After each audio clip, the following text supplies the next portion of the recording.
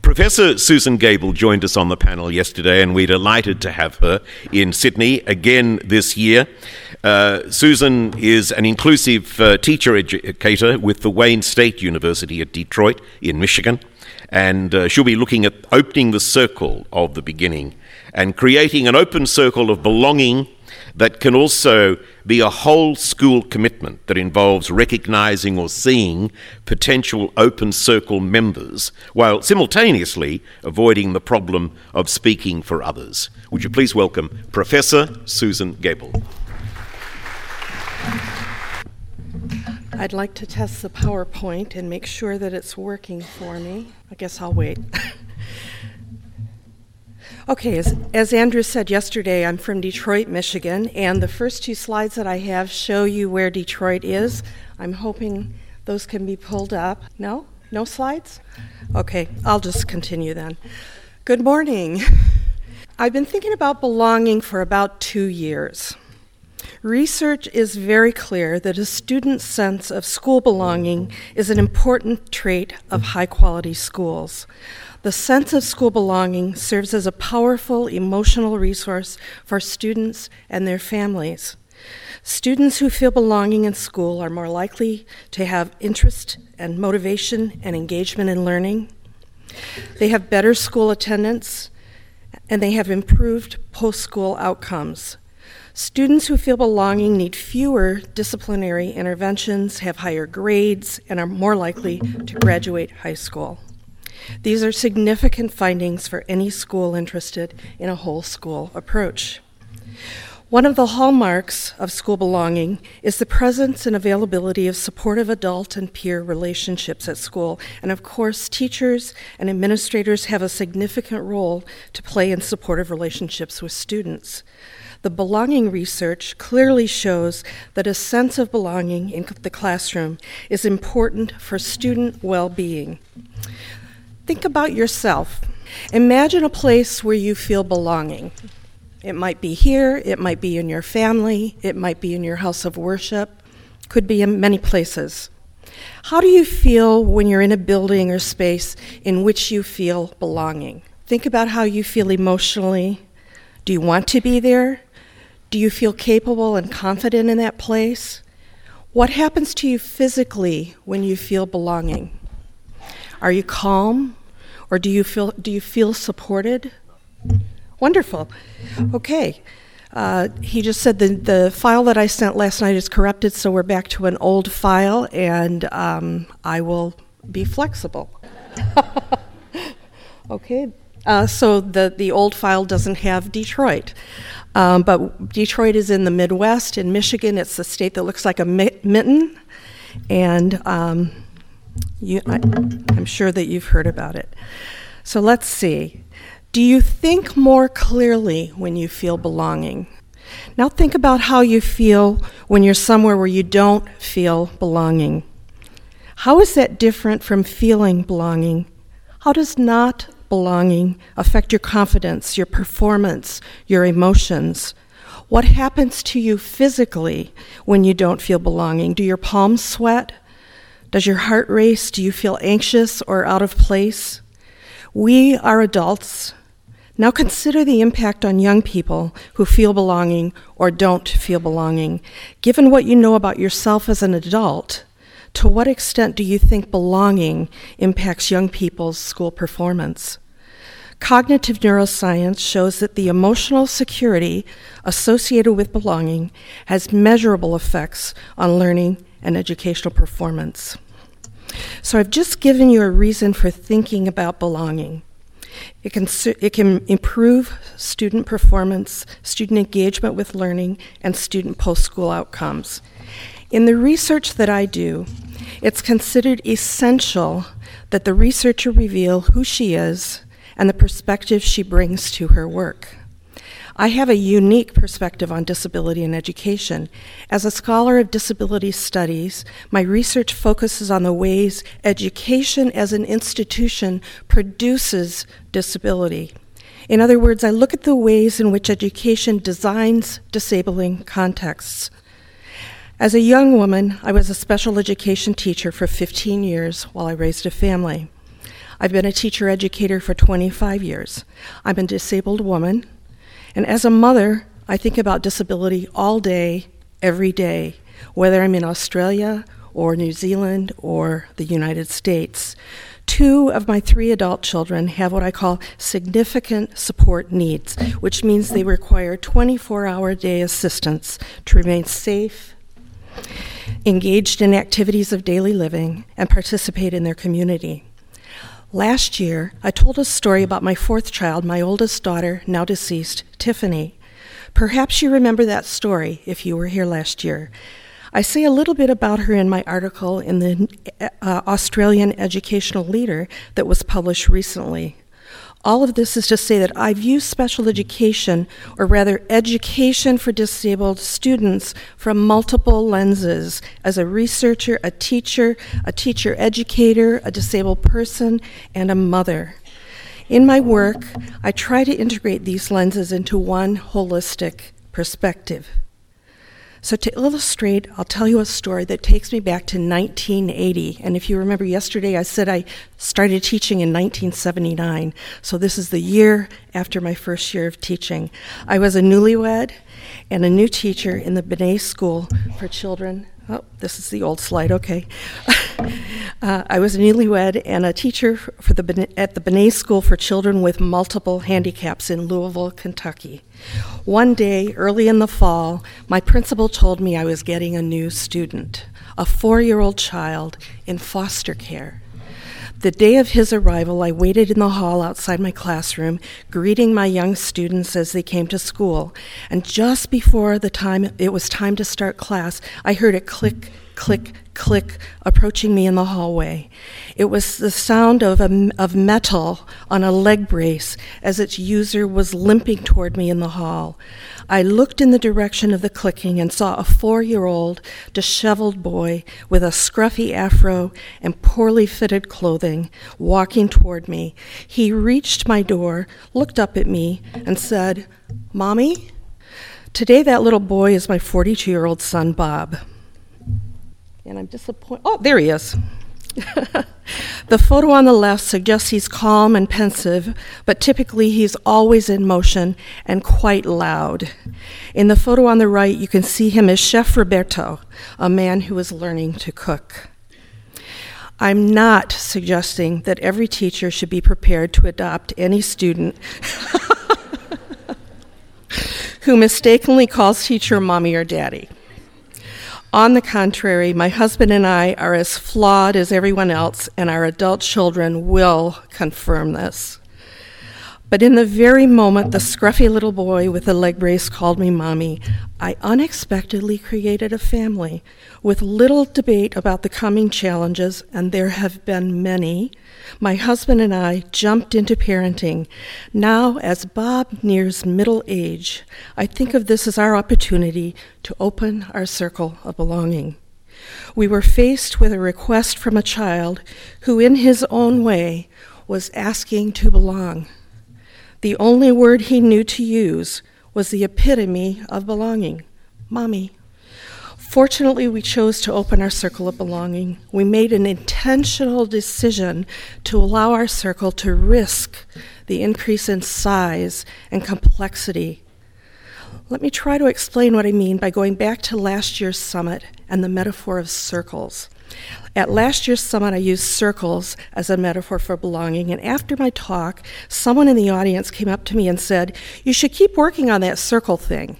And if that person is here, I'd like to know if you're here, if you remember saying that to me. I don't see anyone admitting to it. So since then, I've been thinking a lot about circles of belonging. And reflecting on circles for the last year, I realized circles exist as a result of the intentional efforts by people who choose to create them. A circle can't exist without the artist who draws or paints it. Circles come in many shapes and sizes, and circles serve as a useful metaphor for belonging. Metaphors can be used to understand the connection between distinctly separate ideas. For example, a circle can support our understanding of belonging and a whole school approach to improving student outcomes with belonging. Metaphors are a basic function of human thought in that they generate ideas, make cognitive connections, and create mental images that may only be possible with the use of metaphors. So when I think and write about belonging as a circle, I create mental images that allow me to understand belonging, how and by whom it's facilitated, and the activities that can happen in the circle of belonging. I can better understand and communicate these ideas with circles than if I were to use words alone. In this slide, you can see a circle, boldly sure that it's a circle. Its lines are clean and firm. It's round and glossy, perfectly sealed, impenetrable, fixed. One might say it's a perfect circle, a circle that knows what it's doing. Thinking of the circle of belonging, this circle seems to say, I know who belongs and who doesn't belong, who's in and who's out. Everyone is safely sealed inside this circle of belonging. There's no opening to this circle, so once you're in, you're likely to stay. It's a permanent circle of belonging, much like my daughter Tiffany's circle of belonging that I described in my talk last year and mentioned in my recent article. Once Tiffany was assigned to the circle of belonging for students labeled what we call in the States SXI, severely multiply impaired, she was not allowed to leave that circle, regardless of the school she attended and the academic instruction she personally requested. The closed circle of belonging followed her everywhere she went. It was as though she was a bubble girl, confined in a circle she couldn't escape, regardless of how hard she and her parents tried to free her. Her circle served the long-term needs of the system that confined her to the circle. She was physically safe, therapies were provided, people liked her, I would say people loved her, but the circle didn't serve her long-term needs as a learner or a member of a broader community. After all, there is no such thing as a shopping mall or park or museum reserved for people in the SXI circle. People like Tiffany need to be able to navigate shopping malls and parks and museums that everyone else uses. And everyone else needs to navigate shopping malls with people like Tiffany. Another circle isn't sure it wants to be a circle. So it takes a form easily dispersed when things go wrong, and being a circle is too difficult. This is a temporary circle that thinks a lot about the future challenges and risks of being a real circle. It worries, what if the people in the circle are difficult? What if they're dirty? Or what if they smell or they can't speak English? What if their irritating or angry parents want to be in the circle? Angry parents can be so difficult and uncooperative. Since this circle is temporary, it could eventually find a way to decide who belongs and who doesn't belong. And once a decision about not belonging is made, the circle could make life in the circle so difficult that the ones who don't belong leave on their own. You may have experiences like this. Or the circle could decide to stop being a circle and could just splash unceremoniously to the floor. The third misshapen circle is more of an oval or a rounded square. It has a slight gap, an entry of sorts that seems to say, I have a little bit of room for visitors, but I'm not sure how long you can stay. The opening may close at any time. This is an undecided circle. Is it open or closed? I'm not sure. It's not sure. It lacks the clarity and purpose of a circle of belonging. You could even say it's pretending to be a circle, but it has serious misgivings about being a circle. It wonders if being a circle will cost too much money, become too unwieldy, require too much professional development. This almost circle wonders if it will be allowed to make its own decisions when things get tough in the circle. It wonders if it can follow its own policies of belonging that determine who's in and who's out. The circle asks, do I have to listen to the students and families in the circle? Must families be in the circle after all? They can really get in the way. This last circle is unfinished and oddly not quite a circle. What could we call this almost circle? Some might call it a mistake because the people who drew it neglected to use that final stroke of the pen that would turn the almost circle into a real circle that offers belonging, safety, and the proper amount of support for its members. Still others might disagree and say that the circle is open or opening and that it should be allowed to be an almost circle if it wants to be. After all, open circles can be flexible. They can expand if needed.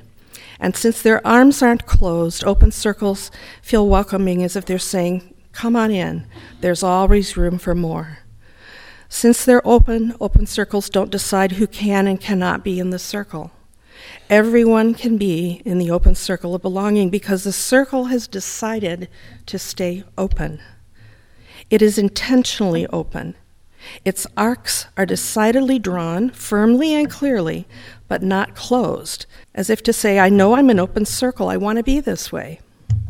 There are no doors that require you to knock, knock, knock to gain entry into the open circle, and there are no secret passwords to reveal that you really belong in another circle, perhaps the SXI circle. The open circle offers belonging to anyone who enters its doors, while knowing that some people who enter and who belong will be difficult, foreign, distasteful, or rude. The open circle could send such people back to a closed circle designed just for them, but that's not what open circles do. Circles can be comforting, restorative, embracing, reassuring, nurturing. Open circles are unfinished, but aware that things can change. Open circles embrace while leaving room for the unexpected, the possibilities, the roller coaster of life in the open circle. They don't decide when to open and when to close. They're just plain open. Even when things get tough, when students don't behave, when families complain, when resources are lacking, when policies are unsupportive, when students fail, when teachers fall short, when courage dwindles, the circle stays open. Now, thinking back to 1980 and the story of the little boy limping toward me at the Benet School for the multiply handicapped, open circles are a lot like families. Children come into families unprepared to raise them, unable to provide them with everything they want, unlikely to remain conflict-free. Grandparents may disagree with child-rearing practices. Parents may not appreciate advice. Children may resist boundaries. Parents may sometimes be too rigid or too lenient or too tired or too anything. But most families keep the circle open in spite of the drawbacks and challenges of being a family. People say the family unit is foundational to societal stability. The same can be said about belonging in schools. The open circle of belonging is foundational to student outcomes. Schools and families exist within the same complex social and political spheres that determine resources available for maintaining the circle, spheres that prevent some possibilities and limit other possibilities, spheres in which disagreements and conflict bubble continually, spheres impacted by public policy, funding streams, political movements, and cultural narratives. Open circles are the result of ethical commitments. Instead of thinking about the teacher-student relationship as in loco parentis, a decidedly legal notion, let's think about the relationships in school as kinships or affinities between people who live and work in relationship with one another 5 days a week. Students come to school every day figuratively saying mommy or daddy or grandmother, grandfather, sister, brother, cousin, performing the basic human quest for belonging. Students plead for belonging in any way they can by following directions or resisting school rules, by asking for help or rejecting support, by speaking English or refusing to speak English. A whole school can make an intentional commitment to develop and sustain a student sense of school belonging by providing students with supportive relationships with adults, I'm still working with the wrong slide. That's okay. By providing students with supportive relationships with adults, demonstrating that every student has value in the open circle, and by providing an accessible curriculum that supports all students. So let's go back to those circles. Which circle represents your school? Or you could say, which circle represents the sense of belonging that your school needs to work toward? Does your school represent the boldly closed circle of belonging? Does it represent the temporary circle worried about the challenges of being a circle of belonging? Or what about the barely open circle, undecided about whether it wants to be a circle? Or finally, is your school the open circle of belonging, the almost open circle, the almost circle that decidedly, intentionally stays open? I'll close with an adaptation of the poem that I closed with last year.